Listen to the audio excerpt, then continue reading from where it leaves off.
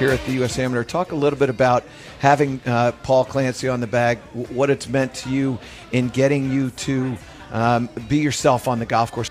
Oh, he gets it on the green. Landed on the green. That is some speed. Take that. Thank you. And Austin Squires, the 64 seed, a 2-up win. What a down breath. That should count as 2 sand saves.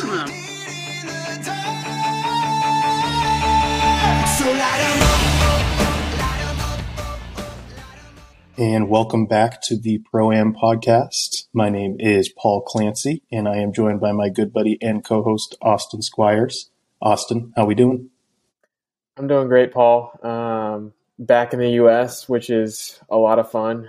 Spent 2 weeks in Argentina, which was, a really good experience and a lot of fun, and got to play some good golf. But definitely glad to be back in the States with my wife, and just having a great time. Absolutely. Definitely want to touch on that. Happy to see you have a couple of good weeks over there, down there in South America, and the U.S. is happy to have you back. And just wanted to touch a little bit on how those 2 weeks went. I know getting back into the process there, back on PGA Tour, on the Latin Tour down there, that it was something that you were looking forward to. So I don't know if you wanted to touch a little bit on that before we get into it. And I know that as this will probably be the name of the episode is going to be Masters Week, or it's Masters Monday as we record this. So don't worry, we will definitely get into the Masters in some pretty good depth there coming up. But I do want to touch and have you just kind of tell us a little bit about your experiences the last 2 weeks. Yeah, so first week was in Termas, and then Termas de Rio Hondo, Argentina. And then the second week was in Buenos Aires. And Termas stands for hot springs. Or I guess it doesn't stand for, it's translated into hot springs in Spanish. So that week was a hot week for sure. Each day was upwards of 95.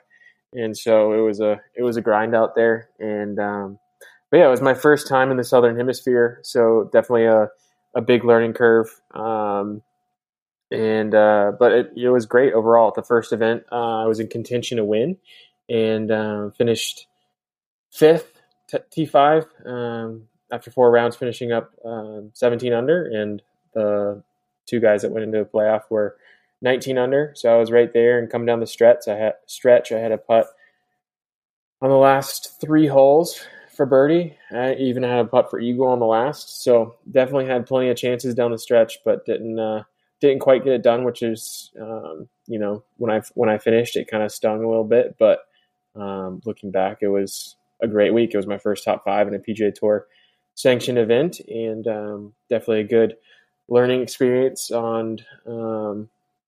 Being in contention in a bigger tournament where, you can't just coast in, and you got to keep on going. And then the next week in Buenos Aires, had a solid week, not quite as many fireworks, but just, a solid week. Finished 5 under, shot under par every round except for the final round, shot even, but finished 22nd in that one. So making some points. Because I've only been able to play in 2 of the 6 events we've had in the season this far. Because the first 3 events in December I missed because of the wedding and honeymoon, and did not want to travel to Chile from Hawaii after not playing golf for 4 weeks. I felt that was not the best decision for me mentally or physically, or for my golf, or financially too. I played those first 2 events in Argentina, and then opted to not go to Brazil for a lot of different reasons. But what kind of sent me over the edge was I was having some problems with my hip, which I've been dealing with since 2019, and it was something that was just kind of avoidable, but I just didn't think about it because the week in Termas was so hot that it took a toll on my body, and each day after the round, I was just kind of, finishing and exhausted. So I just go lay down rather than going through a recovery routine and, kind of getting in the gym, foam rolling, doing all the things to take care of my body after the round, which I was totally fine in Termos while I was hot and everything, but then went to Buenos and just kind of, had to gut it out. Wasn't feeling great and, figured I made enough points the last 2 events where, it made my decision a little easier. If I missed a couple of cuts, I might have, tried a little harder to go to Brazil. But I just felt for me and, my career, I felt like it was a good decision to just not, push it too hard. So yeah, it was kind of unfortunate, but overall it was a good couple weeks. So yeah, absolutely. Definitely. Can see what's going on, kind of behind the scenes a little and what it takes. It's not just a thing of just showing up and playing good golf. There's a lot of other things that go into it. Before we touch on some of the other things that, can obviously go into it, like travel and everything, I did just want to ask, I know that you touched a little bit on how different it was to be in contention on the weekend and even on the back 9 holes of Sunday, in a PGA Tour sanctioned event, where it's different than mini tour events or anything like that. Just if you could just talk through a little bit about what made it feel different. I know that you said that you can't really coast in, and that makes total sense. But did you find, maybe that it was a little bit more of a physical thing? Like you just really felt like you needed to make birdies to get to that certain number just because of the quality of player that you're going up against, or more of kind of like a mental thing of just trying to almost keep it simple, or just if it was more of a mindset thing, or an actually going out and hitting the shots and making the putts that you found to be most different, or if it was a combination of both?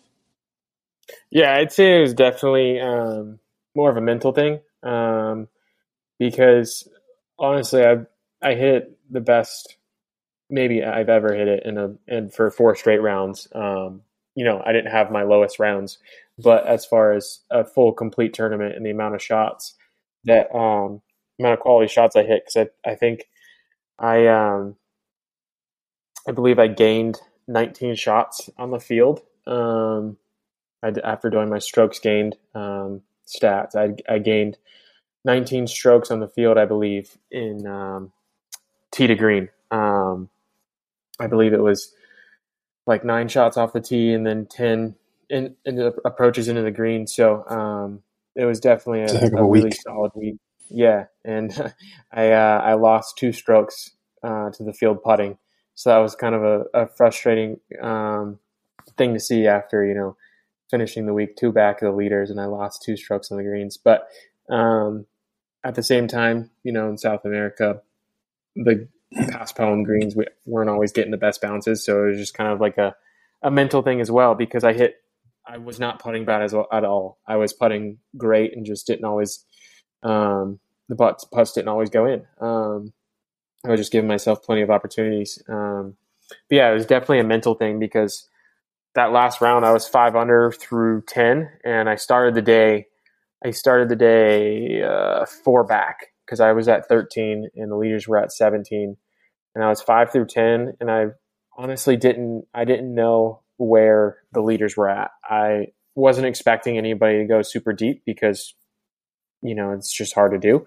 But I wasn't thinking that I was, in the lead. But I figured out after some TV guys at the local channels came up to me and were asking me about my score and stuff, that when I was at 18 under after 10 holes, I think I was tied for the lead. But then I bogeyed 11 and 12 and then birdied 13. And so, yeah, those last 5 holes or so, I knew I needed to make birdies, and I did a lot of really good things, and felt like tee to green, I was really disciplined with just letting whatever happened happen. But then, getting on the green, it's hard when you're coming down the stretch to not just be like, okay, I need to make this. And so I hit a lot of good putts. 16, I hit a good putt and it didn't go in. 17, I just left it a little short. And then 18, I was 100 feet away from the hole for eagle, and maybe one of the hardest putts I've ever had, and ended up 3-putting. So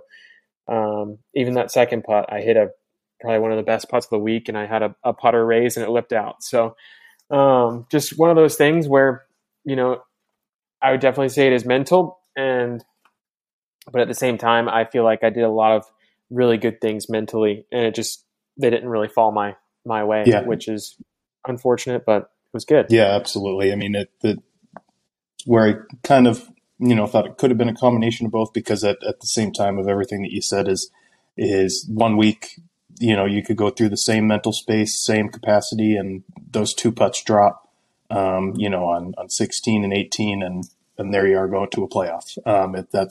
That's just the side of golf that it's, the putts probably dropped for the guys that were in the playoff, and it's just 1 or 2 putts, like you said, just losing even 2 strokes to the field on the greens there can make quite the difference. And you did mention something too that I thought was interesting, and if you could touch on it, I'd be interested too. Is I know, and obviously it's a little bit less in your control when the TV guys kind of come up and spoil the surprise for you. But especially after just going through that situation, and again putting up a strong finish and giving yourself a chance even on the last hole. So I don't think that it probably changed things too drastically or anything, but just in the future, is there maybe a part of you that learned one way or another from this experience, whether you'd like to see a scoreboard on the back nine when you feel like you're in a position, or whether you just want to kind of stick to your process and go ahead and find out where you are, unless it comes down to needing to make an eagle on 18 or something, which obviously you'd play it a little bit different. But, I know that they talk about that on TV all the time there, where guys are either, wanting to see the scoreboard, or they're just wanting to stick to their process and their game plan. So just after that scenario that you talked through, and even in the past, for you in your AM and professional events, didn't know if you were more of wanted to know exactly where you stood, or someone that just kind of wants to let the chips fall as they may, and you go out with your best shot. Yeah, I think I've kind of evolved and figure out what's good for me, and I think I like to know in the last 3 to 5 holes what I have to do, just because that can change how I approach those holes.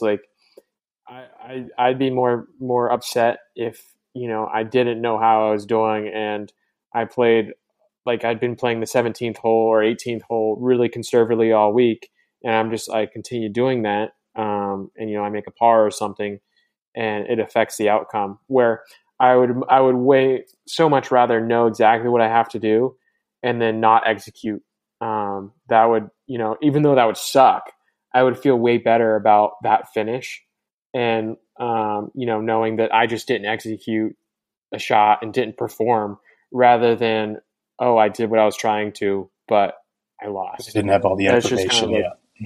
Yeah, it's just one of those things where we compete at this game, and you got to accept, if you don't perform, you don't perform. And so everything I can do is strategy and making decisions, and then trying to execute that. So I like knowing down the stretch. I don't really care first 68 holes or whatever of a tournament. I'm going to play the holes the same, and then those last 3, especially if I'm in contention, then I like to know, because then if I have to birdie the last 3 to win a golf tournament, I'm going to try to birdie those last 3. I'm not going to be like, if I par these last 3, I finish third. Third's pretty good.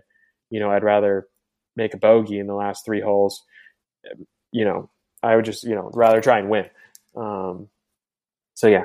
Yeah, absolutely. Yeah, that definitely a cool insight into it, and makes complete sense. And I know too, you were talking a little bit about, just the process of going 3 weeks kind of on a grind there, and really stiff competition, and going from different place to different place, especially in a place that's not your home country. Kind of hopping different countries and everything there. So tell us a little bit about the travel. And I know that you mentioned too, just about But like I was saying, the grind. So if there was anything, obviously that you learned, I know that you touched on a little bit with maybe wanting to recover a little bit more, but obviously the heat and the extenuating circumstances there. But if it was more of a learning experience or just something that, just kind of happened the way it did because of the circumstances that you were given. Yeah, I'd say is probably one of the most wild experiences of my life, just because it was so different than what I'm used to. But it, honestly, going into it, I was expecting it to be a lot worse than it was, because the travel day from where I'm at in Orlando to to Termas is pretty wild. So I started my travel on the Sunday prior to the tournament, Ubered to the airport around 2:00 for a 5:30 flight. And so went from Orlando to Miami, took a red eye from Miami to Buenos Aires, landed the next morning. And then because Termas, you had to take a domestic flight, the international airport did not fly to Termas that day. And so I had to find a taxi to the airport on the other side of Buenos Aires, catch my flight from Buenos Aires to Santiago del Estero, which is the bigger city around there, and then find a taxi there to take to Termas. But the kicker was I was flying American, and our 5:50 flight, 30-minute flight or whatever to Miami, was delayed 2 hours. And so I was supposed to be on an 8:00 flight and did not get on that 8:00 flight. Luckily, they had one more flight at 11 p.m., which I don't know how, but they just randomly put me on that flight where some of my buddies were on standby and flew to Miami, weren't even sure if they were going to get there.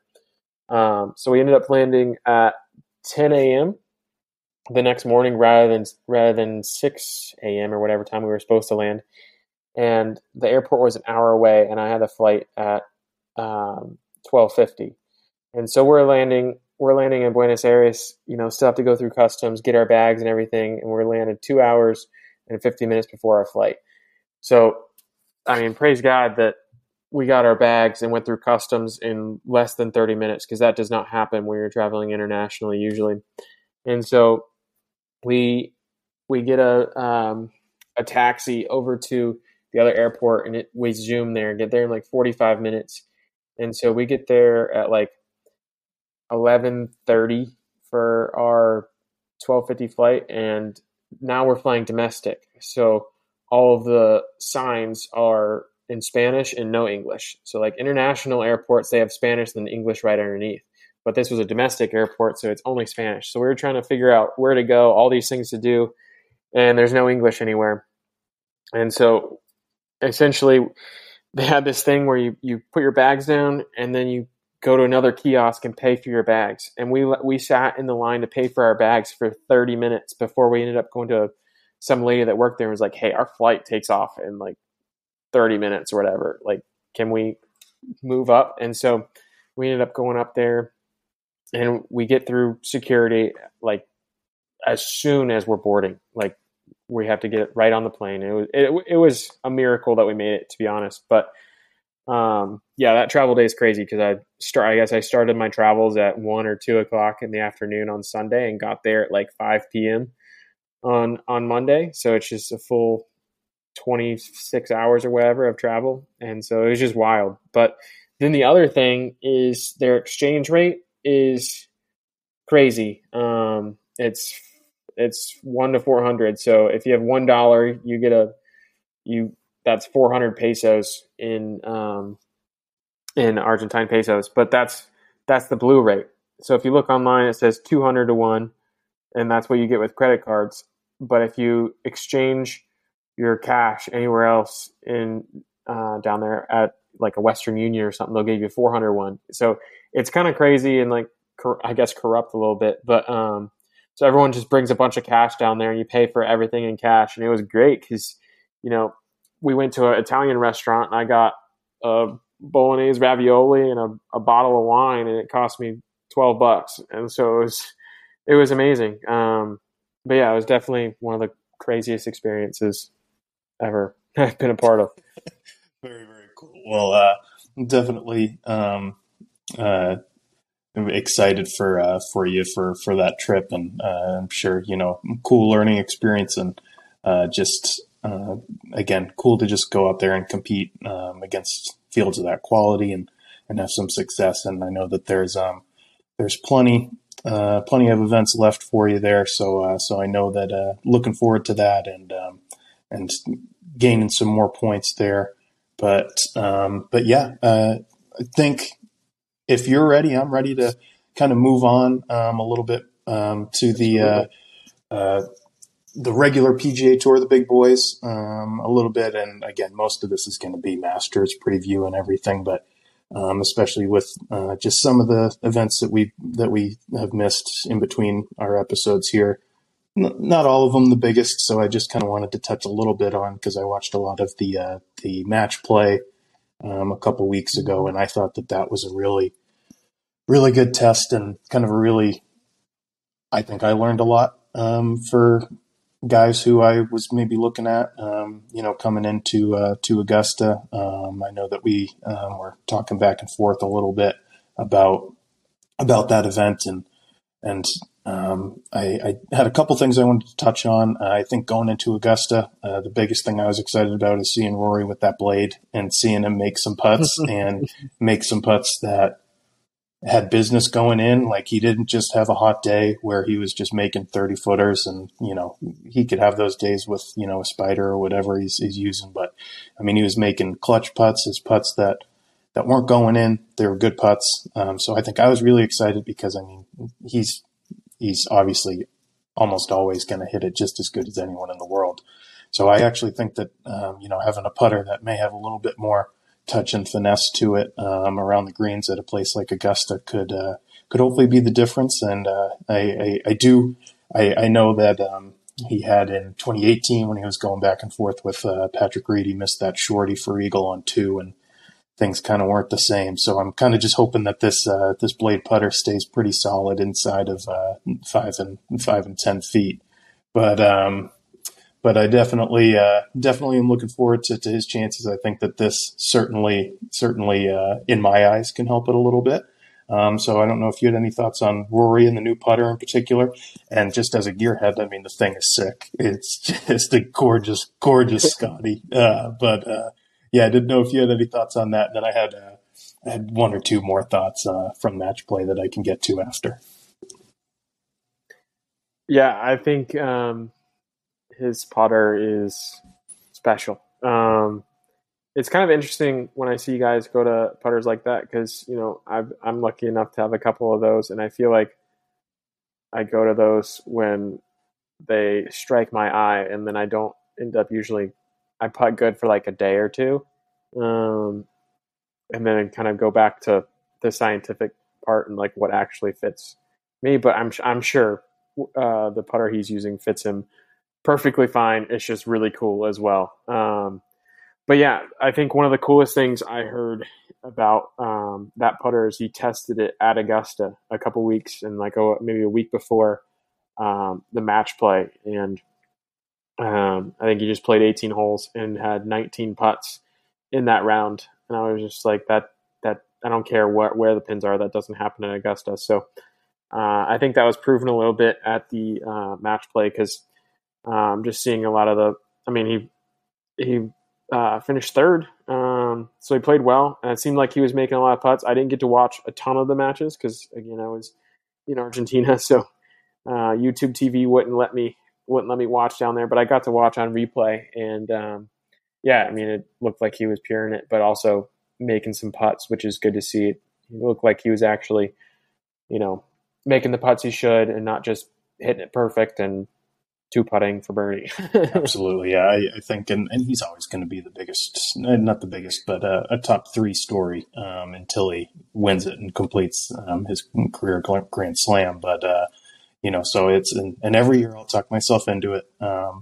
But also another thing kind of going while we're on the Rory train is the weather. Can be some crazy weather down at Augusta this week, where it's going to be like 90 degrees on Wednesday and sunny, and then 87 and thunderstorms. And with that, that's going to bring in the cold, and it's going to, I think be a pretty wet Masters, where it's going to be raining probably all 4 days, Thursday through Sunday, and we know Rory's track record at in majors that are a little bit more moist, and he can just kind of go at some pins and just hit it high and have it stop where he wants to. So I think that's another thing to get excited about too. But just, when it's going to be a rain fest at a major, his name's always up there, and especially at a place like Augusta where he's had so many close calls. But yeah, the other thing that I gained from match play was, and I don't want to ever say that I was a Scotty Scheffler hater, but I was certainly not on the I love Scotty. Definitely not on the I love Scotty train. And this is so cool, and he's just so cool because he's so nice. But I turned on him, and I've become a fan. I always did say that he was maybe a little bit boring, but you're making my wife so proud because yeah, and that's, it takes a big man to admit that they're able to change their mind and their opinion on something, and I am that big man. But yeah, I definitely, I always respected him as a heck of a player and a really good guy, but he always kind of bored me to tears. But he did have a couple of cool scenarios that really turned me, and I'm really, now when I see him up there dominating and probably winning this week at Augusta by 5 shots, just in the most boring way possible on Sunday, I'll be like, okay, this guy deserves it. And this is, this is just one of the greats, just being great, and should really just appreciate that, no matter if he's not the most exciting personality. But he did have a couple things that I thought was really cool that turned me on him. One of them was he was in his elimination round match against JT Poston, and JT was giving him all he could handle, and then they were on 18. I think Scotty made he made a 3 or 4 on 18 at Austin Country Club, that short par 4. And JT had 4 feet to force it to an extra hole, to just keep it going. And JT's one of the better putters. Poston is one of the better putters on tour. And they kind of zoomed out and showed Scotty standing on the edge of the green, just kind of to see his reaction to the putt. And Scotty just kind of turned around to a rules official and just kind of silently kind of shrugged his shoulders and pointed a couple different directions, and then gave a thumbs up. And because he was asking about what the playoff hole was going to be, just a little thing, but I just thought that was really cool to have the number 1 player in the world, against a guy that's a PGA Tour grinder and just, hasn't necessarily had the success that some of these big names had, and just have Scotty just out there just completely respecting him, expecting him to make it, and saying, this is essentially going to go in, and I'm ready to go and try to beat him again on a playoff hole. He ended up missing it, but I thought that it was just a really cool gesture by Scotty. And the other one was, let me think about who it was against. It was against Jason Day. I think it was the next match or the one after that. And Jason Day hits one left on a par 4 on the front 9 into the hazard, and off the tee shot. And it was just, it was pretty left, and not one that you can go find.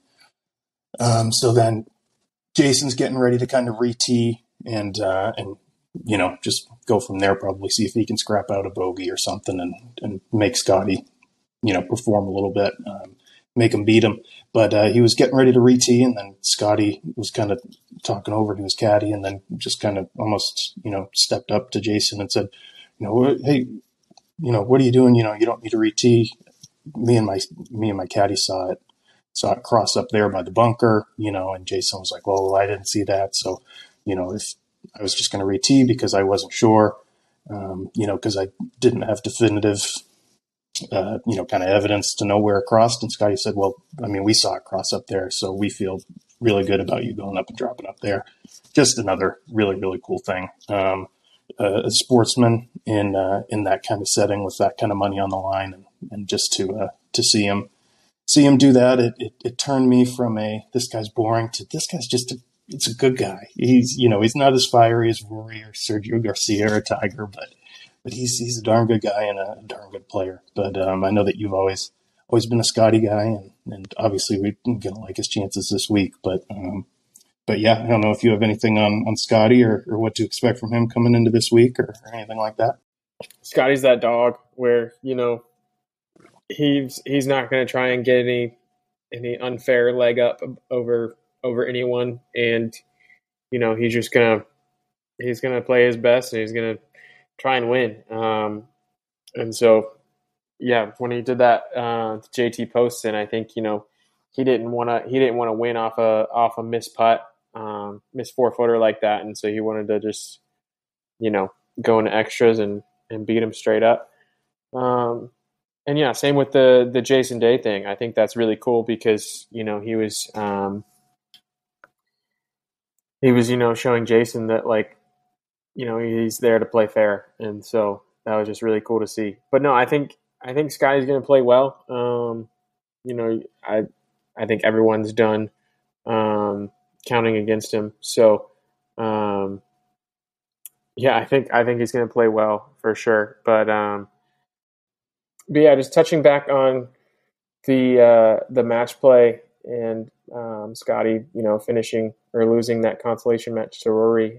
Just want to touch on the Sam Burns and Cameron Young match. I thought it was kind of cool how both underdogs. We call them underdogs. Sam Burns just entered the top 10, and I think Cameron Young's like 15th or something like that. So they're not underdogs, but they're going up against Rory and Scotty. So anybody is going to be an underdog to those two. But they both won their matches to get into the final, and then Sam Burns, once he got past those first 5 holes or something like that, he just put on a clinic. He got off to a slow start. I think he was 1 or 2 down to Cameron Young those first couple holes, but then won 6 and 5. And I know Cam Young didn't have his best stuff, but Sam just really, really turned it on. It seemed like his wedges were really rolling, and he was making a lot of putts, and looked like a force to reckon with. Absolutely, and cool to see too. From a guy like you alluded to, both of them very, very top-notch players. But Sam struggled a little bit the beginning of this year with some of his finishes. I know not being up to par with what he really wants. So definitely cool.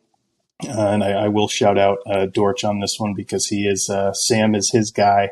So he's always stuck with him. I would always give him crap about saying, that he's lost it or he's lost in the weeds, but he shut me up. And I don't root against the guy besides the fact that Dorch likes him. But other than that, yeah, I think really cool to see him kind of gain that confidence back. And that's what this match play event can be for someone like that, who is a quality player, but is in a little bit of a struggle. It can be a reset, where you go out, you just have to beat the guy in front of you.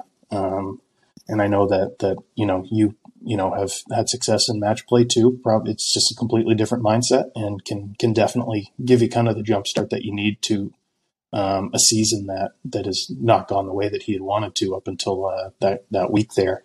But yeah, definitely. I think it's interesting. It'll be interesting to see how Sam parlays that over into the Masters. The first major, another obvious stroke play event. Where he struggled a little bit this year in that kind of normal format. But I could see a guy like Cam Young going out there and really putting on a show, putting himself into contention too. Because again, we talked with the weather, with how wet it is. He's a guy that hits the ball high. He can get it to stop wherever he wants. So if he's on from tee to green, has a couple putts go in, then I definitely think that he's a guy that we could definitely see up there come the weekend, come Sunday on that back nine. But yeah, definitely some other people to keep an eye out for. I don't know if you've got your picks. I've probably, I could name 10 or 15 guys that we should really look out for, but I've got a handful of guys that I've got my eye on. So I don't know if you do, or you want me to go first, or whatever you'd like. Yeah, I'll go ahead. Because I feel like if I don't go now, I'll just be riding your coattails. I'll go first then. No, I'm kidding. Go ahead. Oh goodness. But yeah, you were talking about Rory earlier in the pod, and yeah, I think that he's my pick. I really think that this is Rory's year, part 20. No, I think it's just everything seems like it's trending towards Rory. The putter switch, he played really well in Bay Hill, didn't quite get it done. Played really well at match play, didn't quite get it done. Played really well here last year. I mean, what did he finish? Did he finish second last year? I know he had the lowest round and the best finish of his career at the Masters last year. I can't remember if he finished. I'm looking second, it up real quick while you're talking about that. I think he may have backed into a second. Either way, I'm just double checking. Yeah, because I know him and Colin both hold out on 18 last year. Confirmed got second last year, and T5 in 2020. Gotcha. Yeah. So I mean, he's definitely trending at the Masters, and I think he's getting more comfortable and kind of getting over that mental hump there. So, yeah, I mean, I feel like there's no reason that he is not your champion this year, other than the fact that 2010 he had to collapse and he's never won, and it's the last major he needs to get. So I think physically and statistically, this is Rory's tournament to lose, and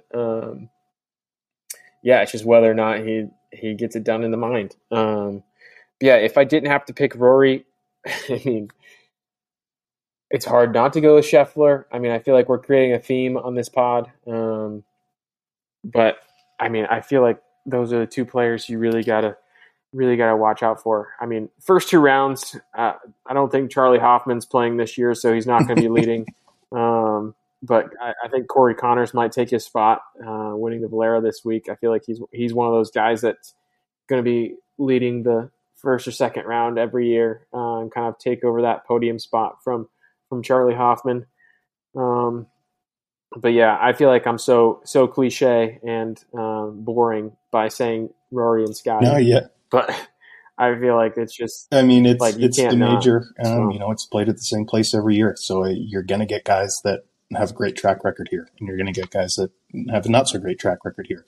That make it hard to pick them and easy to pick the others, and that I think every year a lot of my Masters picks are obviously based off of recent play, but more historical results because, a lot of things change when you walk through the gates at Augusta, and guys' mindsets change. And just with my picks there, I mean, Scotty, Spieth, I mean, I am getting ready to strap in for that roller coaster ride. That is undoubtedly going to be Spieth when it's wet out at Augusta, and he's going to be in some spot that the cameras didn't even know that was in bounds, and he'd find it, and something's going to go nuts, getting it up and down. But another thing with Spieth is he has won the last 2 years on Easter Sunday, in 2021 at the Valero Texas Open, and last year at the RBC Heritage, and this Masters Sunday is Easter. So it could be one of those things where Spieth rises a little bit and can definitely show us again why he looked like a guy who was going to win every year at Augusta for the next 10 years. He's got his win and he's got close calls and some scar tissue there, but he definitely, I mean, he's had a lot of tournaments where he's put himself in a good spot, and I feel like again if he can get through those first couple days and be within shouting distance going into the weekend, then I mean he's a guy that loves that course so much that he can fill it up and can definitely give himself a chance. Even if he just hangs around on Sunday within 5 shots or something going into Sunday, then I think that he's gonna always have a chance. But my big one, yeah, go ahead. And his game is trending too.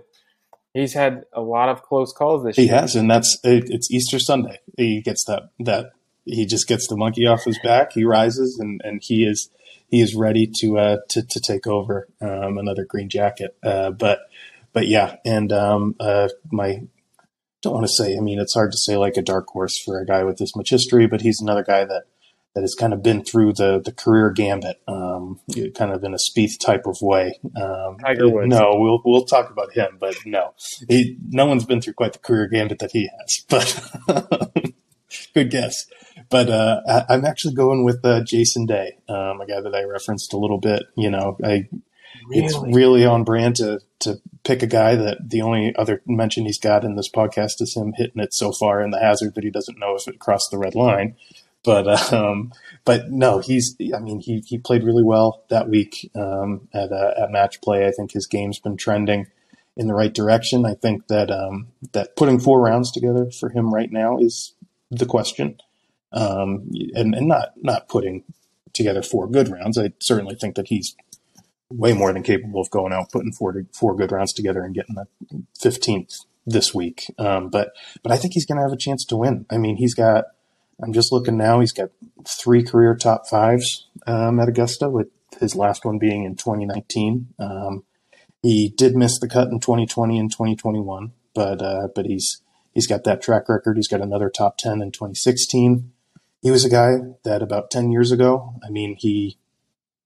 2011, he finished tied for second. 2013, he finished third.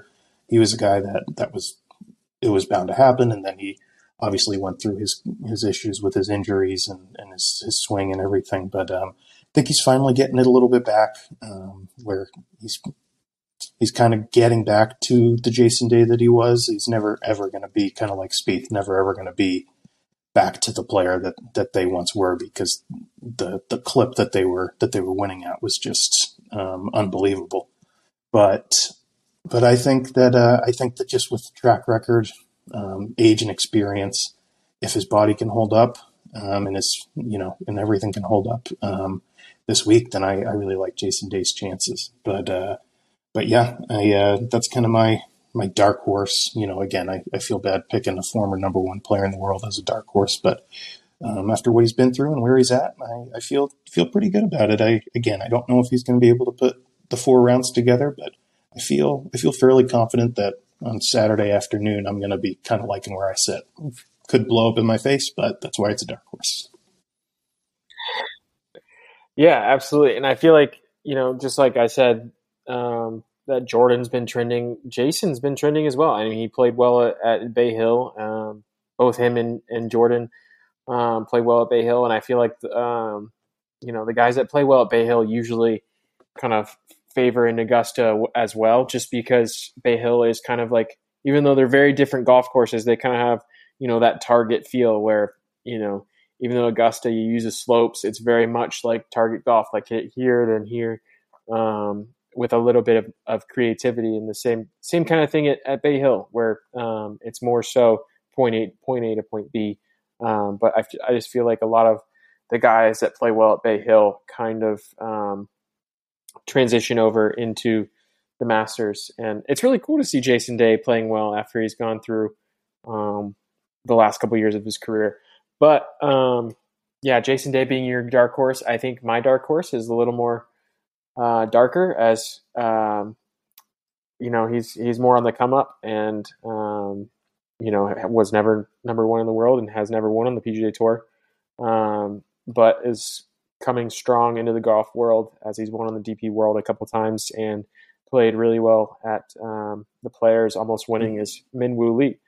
I think he's going to play really well this week, just because I feel like it's a theme I've been saying the last 10, 15 minutes, but his game is trending. I'm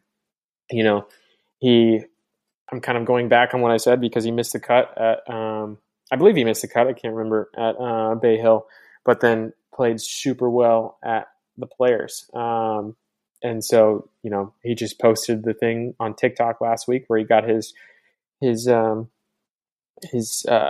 invitation in the mail. Oh, he was just wearing a green Augusta National Golf Club hoodie and sunglasses. That was cool. Yeah, he's just like, yeah, I got my invitation. Let's go.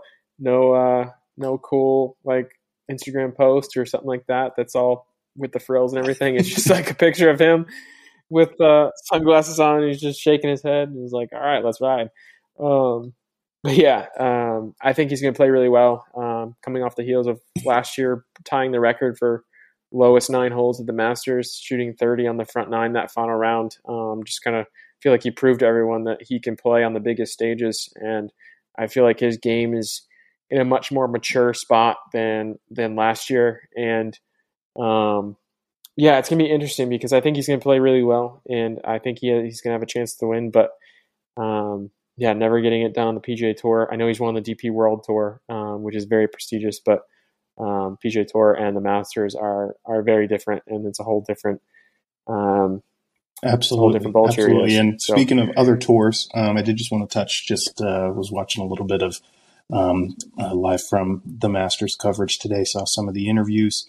Thoughts on the Live guys coming back this week? I know that, it's still in the very early stages, but it's becoming a little bit more established. They're just getting, they're on year 2 now. So I saw some of the interviews with a couple of the guys, and some of the concerns that I have overall, I think, still stick out. I know that the Champions Dinner is being very talked about going into this week with all the groups of Live guys and the PGA Tour guys having to sit there and be respectful in Augusta. But yeah, I don't know your thoughts about going in. I listened. I'll just touch briefly on the 2 interviews from Live guys that I saw today were Cam Smith, which I love Cam Smith. I miss him dearly on the PGA Tour, and I just miss being able to really watch him play golf as much as we used to be able to. But he's come in. He's been very, like he kind of always has, unapologetically himself, but not necessarily in a ruffling feathers way. He said multiple times that he made his bed and he's very, very happy with where he is right now. When asked different questions about missing the PGA Tour or certain events, he said he missed playing certain events, doesn't necessarily, have a rival that he misses playing against that's still on the PGA Tour. And he also touched a little bit on where his game's at right now, which is not up to where he'd like it to be. I know that a big reason that he mentioned why he signed with Liv was the life balance that he could have. Where he went in the off season, spent a lot of time in Australia with family and friends, where he hadn't been able to do that as much when he was on the PGA Tour, kind of grinding to make it to where he is now. And he referenced being able to in the off season just kind of be at Ponte Vedra and away from family, and just all he's got to do is work on his golf game and go fishing. So he's like, that's kind of how I got to where I was. There were little things that he was doing with his swing that he created the time to work on that this year he seems to have not, and prioritized family, which again, all power to him, and going back across the world to go spend time with them. But know that his game's not where he wants it to be. And then he was mentioning hoping that all of his great past history here, I don't have it pulled up in front of me, but I know that he's been pretty much in it, almost every time for the last 2 or 3 years. But he's definitely kind of like that Jason Day, just with a little bit more recent, his top finishes have been in the more recent years as opposed to 10 years ago, where it seems like he's knocking on the door to become next. But he's just hoping that this place can really spark it for him. So I thought that was interesting of him to kind of touch on. And again, just a place like this that can kind of turn around a season. And he also did mention, I thought it was funny that he brought multiple outfit changes, one with the Live logo on the shirts and one without, just in case Augusta taps him on the shoulder and says, "Hey, we don't want you wearing that." He said, I'll proudly wear it, but if they ask me not to, then I won't ruffle any feathers. So I brought more clothes. So I thought that was really funny. But I don't know if you had any thoughts on Cam coming into the week or at all this year. And then I've got one more that I just wanted to briefly touch on from the Live perspective. But Yeah, no, I was just going to say that you mentioned that he's always there. He's got 3 top 5s and basically four top 10s in all 6 of his Masters. He finished 2016, he finished T55. 2018, he finished tied for 5th. 2019, he finished tied for 51st, but then finished 2nd in 2020, 10th in 2021, and then last year he finished 3rd. So he's always a guy that's going to play well at the Masters just because of his short game. And so I actually had a buddy that went out to the live event in Orlando and said that he was hitting it not very good, but I mean, he's Cam Smith and his short game is incredible. So he was just getting up and down from everywhere. So I think he'll be an interesting guy to see. I don't know. Yeah, I just don't know if he's hitting it well enough to get it done this week. Yeah, but I think that we'll was see. Just another big thing is with the live guys, and obviously guys like him and DJ and Brooks winning in Orlando last week and finally being healthy. And definitely guys that have won majors and are we're kind of in every major that they played in for the most part. Obviously, besides not everybody's in every major, but they were always kind of, once they were in contention, then they were gonna finish right up near the top, if not winning the whole thing. But it's just so many question marks of not having played as many events, and when they do play events, they're 54 holes without a cut. I mean, I was trying to think back, the last time that Cam Smith may have played a 54 or a 72 hole event was probably the Tour Championship right before he left for live. Other guys that left earlier, it may have been at St. Andrews. And I could be misremembering it. I'm just going back based on memory, but that's a long time to not go 72 hole event and then come out and just expect your body and your game to be ready to put 4 rounds together at one of the most prestigious courses in the world.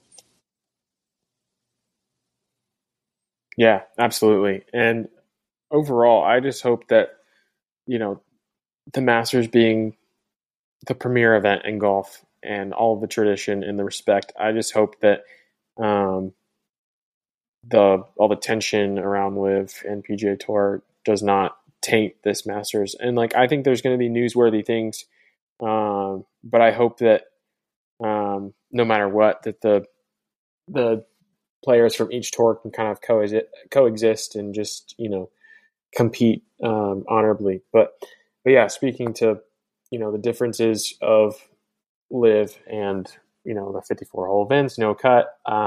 There's so many different things that go into it. I mean, just simple things like, when was the last time these guys played a tournament in pants?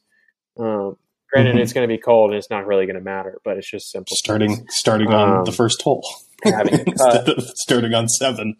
Yeah. Without a DJ on the first hole. And not Dustin Johnson. Yeah, it's going to be quiet out there. They're like, what?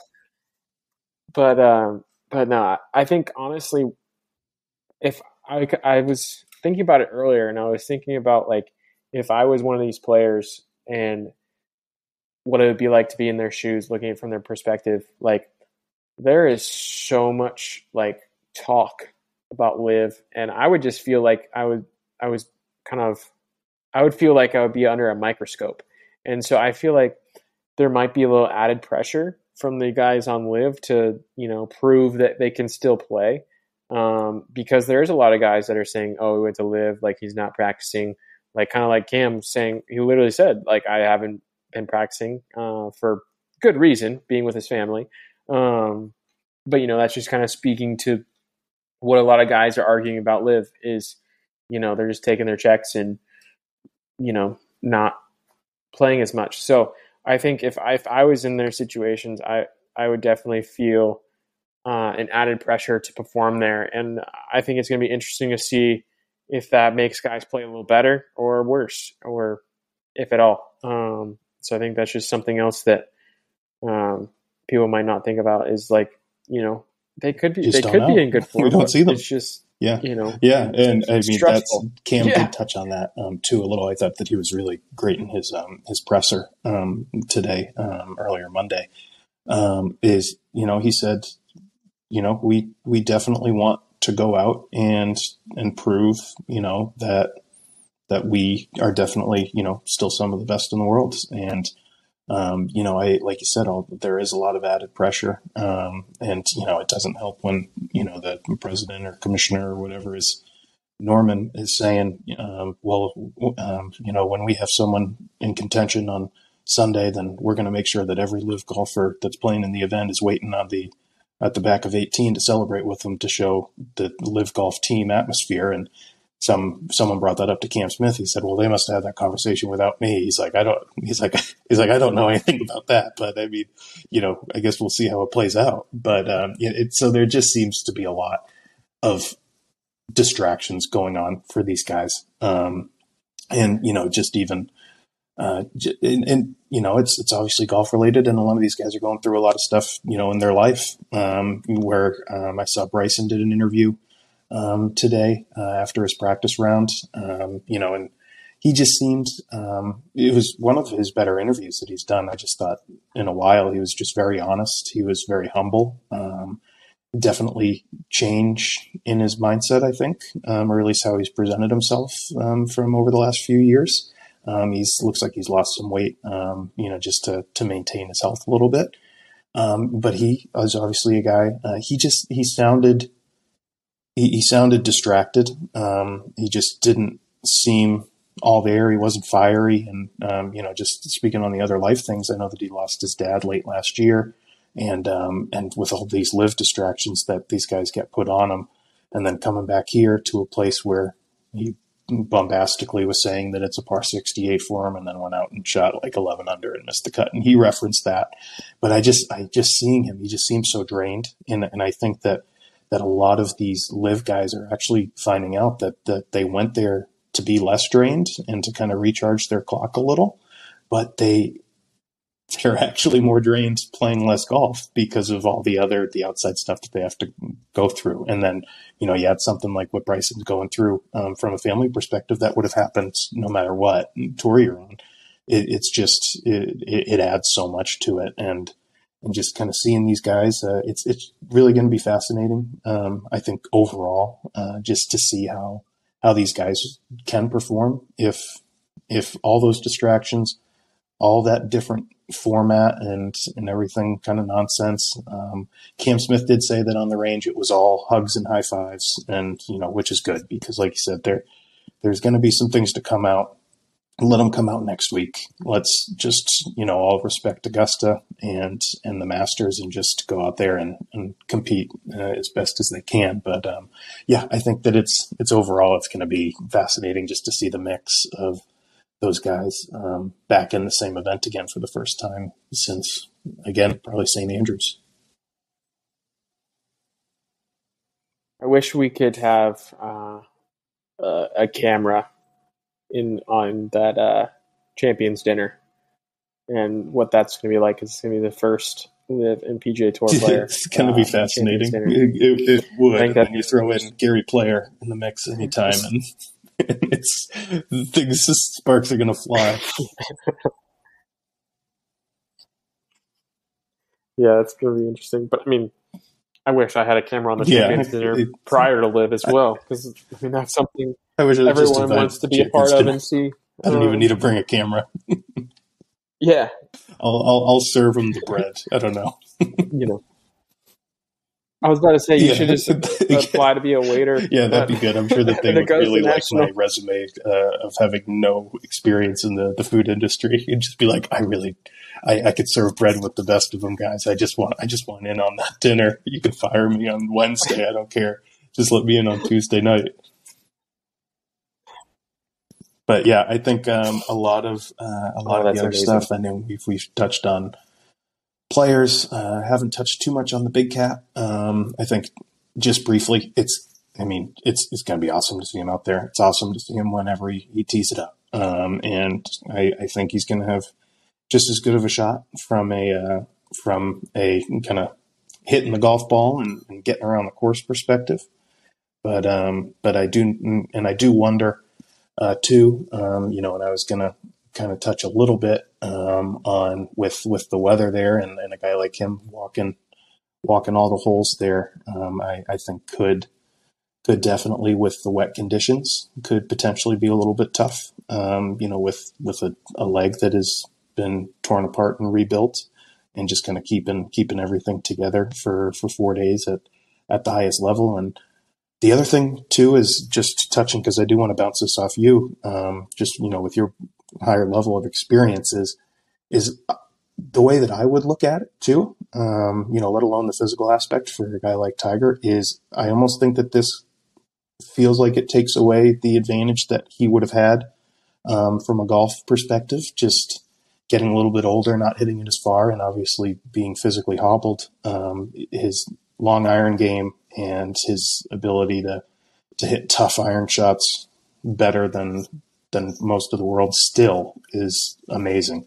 But, with it being really wet and things just, most likely, unless they get those sub airs, just really pumping this week, which I think is going to be tough with it being so hot on Wednesday and then all the rain coming, and going to be 55 degrees on Saturday morning. So it's going to be a test, and it's still going to look perfect, of course. But in my opinion, I would say that kind of takes away, not the shot, but, the strong possibility of him really contending this year. It seems like it's just from, again, my perspective, that it's going to be kind of, a ball striker fest, where if you can hit it high and get it to stop, you don't have to worry about the slopes as much. You don't have to worry about the bounces on the greens. So, I don't know what type of player that may favor. I would just think a guy that can keep it in play and get it up in the air and get it to stop. But I don't know. I wanted to bounce that off you. Maybe what type of player you think may have an advantage with conditions like the ones that are forecasted. Yeah, I mean, I definitely agree with you that this event is going to be super hard for Tiger, because not only is Augusta a hard walk, but if it's soft, that makes that walk even harder, because it's like walking, through sand. But I think also, if it was warm and sunny, I'd say he'd have no problem, because, when he played at Riv earlier this year, his ball speeds were just as high as anybody else. And they kind of like fell that last day, but I think that was because, if I remember correctly, it was a little colder that Sunday, and, it's after 4 days, he's tired. But I think, with the forecast this week, that's going to be a struggle for him. Just because, when you have an injury and it's cold out, the blood's not flowing the same, and it's not, protecting those muscles and those bones the same way. I'm no way a doctor or know that much, but I definitely can speak to having injuries and what it's like being in the cold weather. And it just makes it's just an added thing. It makes it that much harder, and something else you have to think about. But yeah, I think you hit the nail on the head right there with, it's going to be a ball strikers fest, which I feel like Augusta is always, even though, you need to be a complete player to win at Augusta. The guys that, are hitting it really well are usually the ones that are prevailing there, because you can only do so much with your short game if you're hitting it in precarious spots around those greens. But yeah, I think, the guy that's hitting it high and far is going to be hitting it, or is going to be playing the best. But at the same time, I think it could open up room for another player that, that might not hit it in as many precarious positions, but might hit it in a few bad spots, but they'll be able to get up and down from those spots, because the greens might be a little softer. They'll still be fast no matter what, but might be a few situations where they're short-sided and they can still get it up and down. So I think it's going to bring more players in as a whole. I don't think it's going to necessarily cater to one guy, because as I'm kind of verbally processing this, I guess it would make sense for the guy that's hitting it further to play better, because it's not rolling as far. I think it's going to come down to short game as well. You were saying too, and just to jump in, at the same time, is A guy that's hitting a 9-iron really high and getting it to stop. The guy that's hitting a 7-iron, it's going to stop a lot quicker than a 7-iron would have, if it was dry. So I think that was a really good way of putting Exactly. it. It may not necessarily cater to one player because obviously you're going to have to hit it really, really well to win here, no matter what the conditions are. But I think it brings a ton of people in. Maybe like you said, like a dark horse, like, Minwoo or, just anyone. You pick a name out of a hat, and you reference Corey Connors. That guy hits it just as good as anyone, and if he can hit it a little bit closer proximity to the hole this week because of it being a little bit wet, then he doesn't have to worry too much about his short game and his putting. A guy like Victor, who struggles with his short game a little, but strikes the heck out of it. If you can, it just kind of, I think it brings so many people in. That was a really good way of putting it. Yeah, absolutely. But I wanted to also touch a little as well. I'm sure we'll wrap up here soon. Just on the changes, the course, the main one being hole 13. They moved that tee box back 35 yards. Tee same width and length, and it's 8 feet higher in elevation. Which 35 yards back, 8 feet higher. I know that, is certainly going to make a difference, especially with a hole as unique as that one there. With having to bend it from right to left when it was before this renovation, before this change. If you really wanted to hit a good drive, then you had to work it right to left off the tee just to move along with that slope and the shape of the hole. And if you bail out right, then you're in the pine straw and probably have to lay up unless you got kind of the Phil Mickelson angle there. But did listen to a lot of guys coming off the practice round. I was a little bit surprised. A lot of them just said that, it obviously plays a lot different. They said the tee shots for the right-handed golfers, they said the tee shot's a lot easier because you can just hit a straight ball and you're probably not going to go in that pine straw. You're going to just be at the end and let the slope kind of kick it 10, 15 yards left, closer to the hole. But I also thought it was really interesting. A lot of guys said that they'll probably just lay up all 4 days. And I mean, I still think that I think that a big part of it they were talking about was they didn't want to hit anything more than like a 5-iron into that green.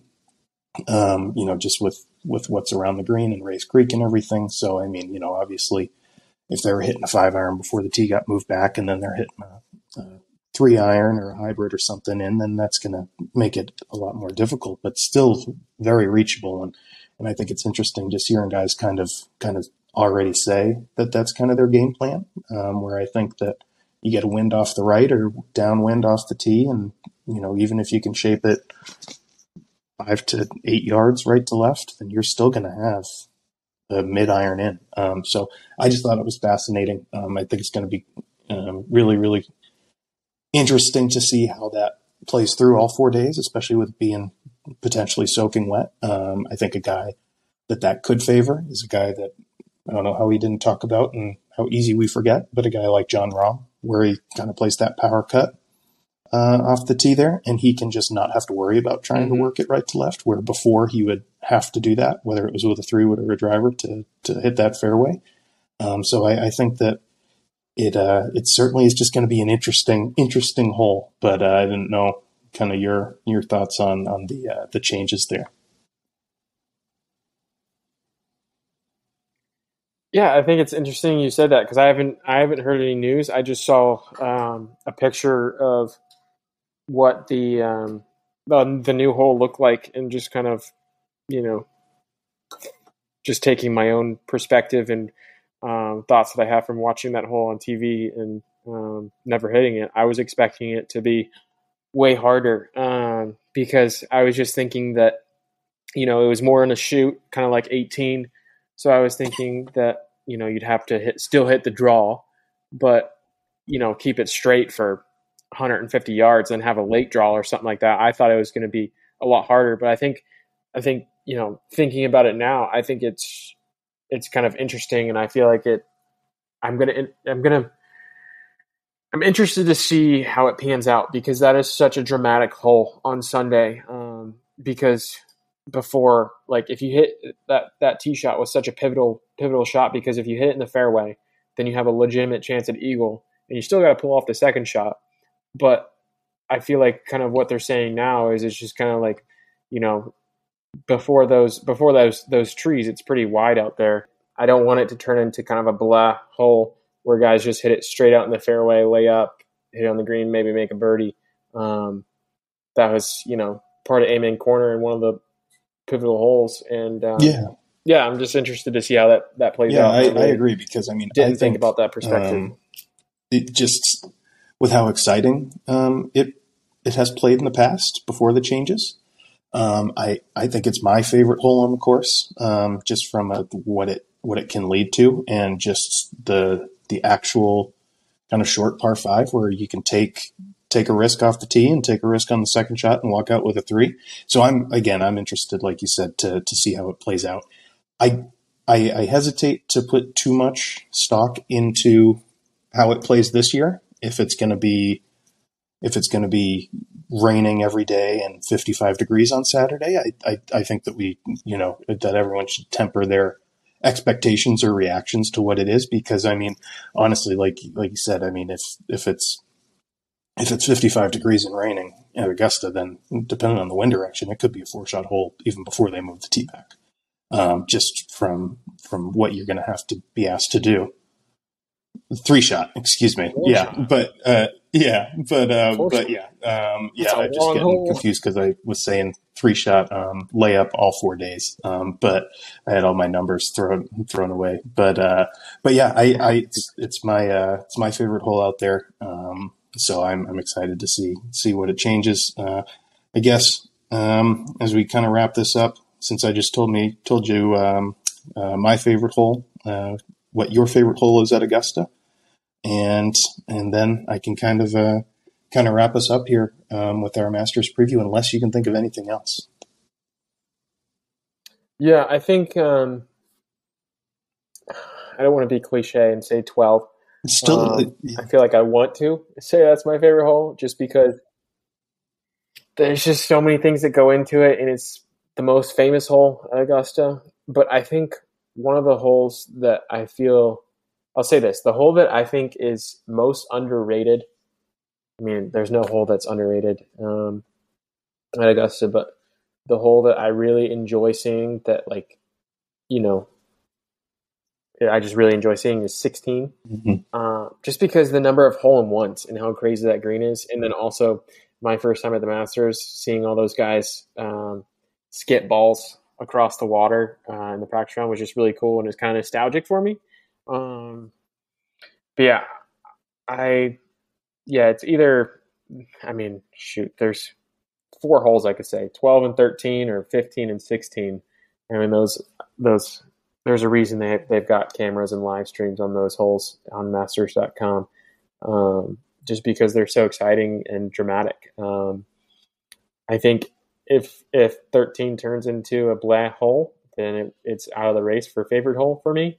But before, it definitely was one of them, just because. Absolutely. The drama is so cool. I'm definitely excited, as anytime that you get the live from shows 2 times a day, it's hard to get through work that week. So I'm going to be keeping my nose on the grindstone and trying to focus down with Masters Week here, as I'm sure a lot of people are. But definitely looking forward to it, as always. Get your pimento cheese, your egg salad, whatever team you're on that end. Get your sweet tea and your peach cobbler, whatever the heck you want, peach related, and just get ready to enjoy, because even when the weather's going to be iffy, the place is going to look immaculate, even if it's cloudy and rainy. So it's going to be incredible, and I just think that we're in for a really historically pivotal Masters with everything that's going on in the golf world, where the golf world is as a whole.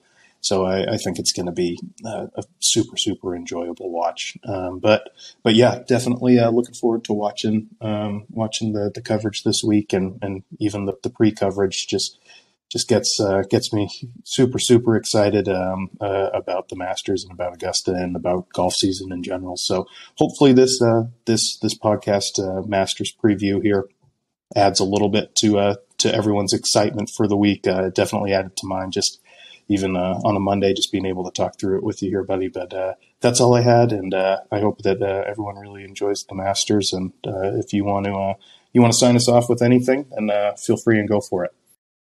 Best week of the year, buddy. Glad to be here with you, talking with you, and just thank you all for listening. I'm Austin Squires here with my good buddy and co-host Paul Clancy. We'll see you next time.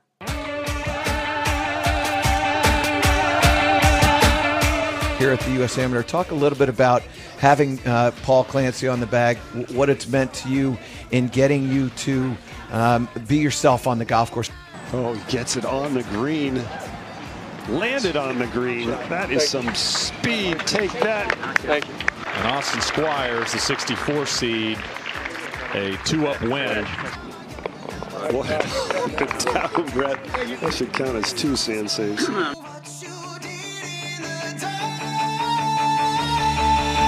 light 'em up.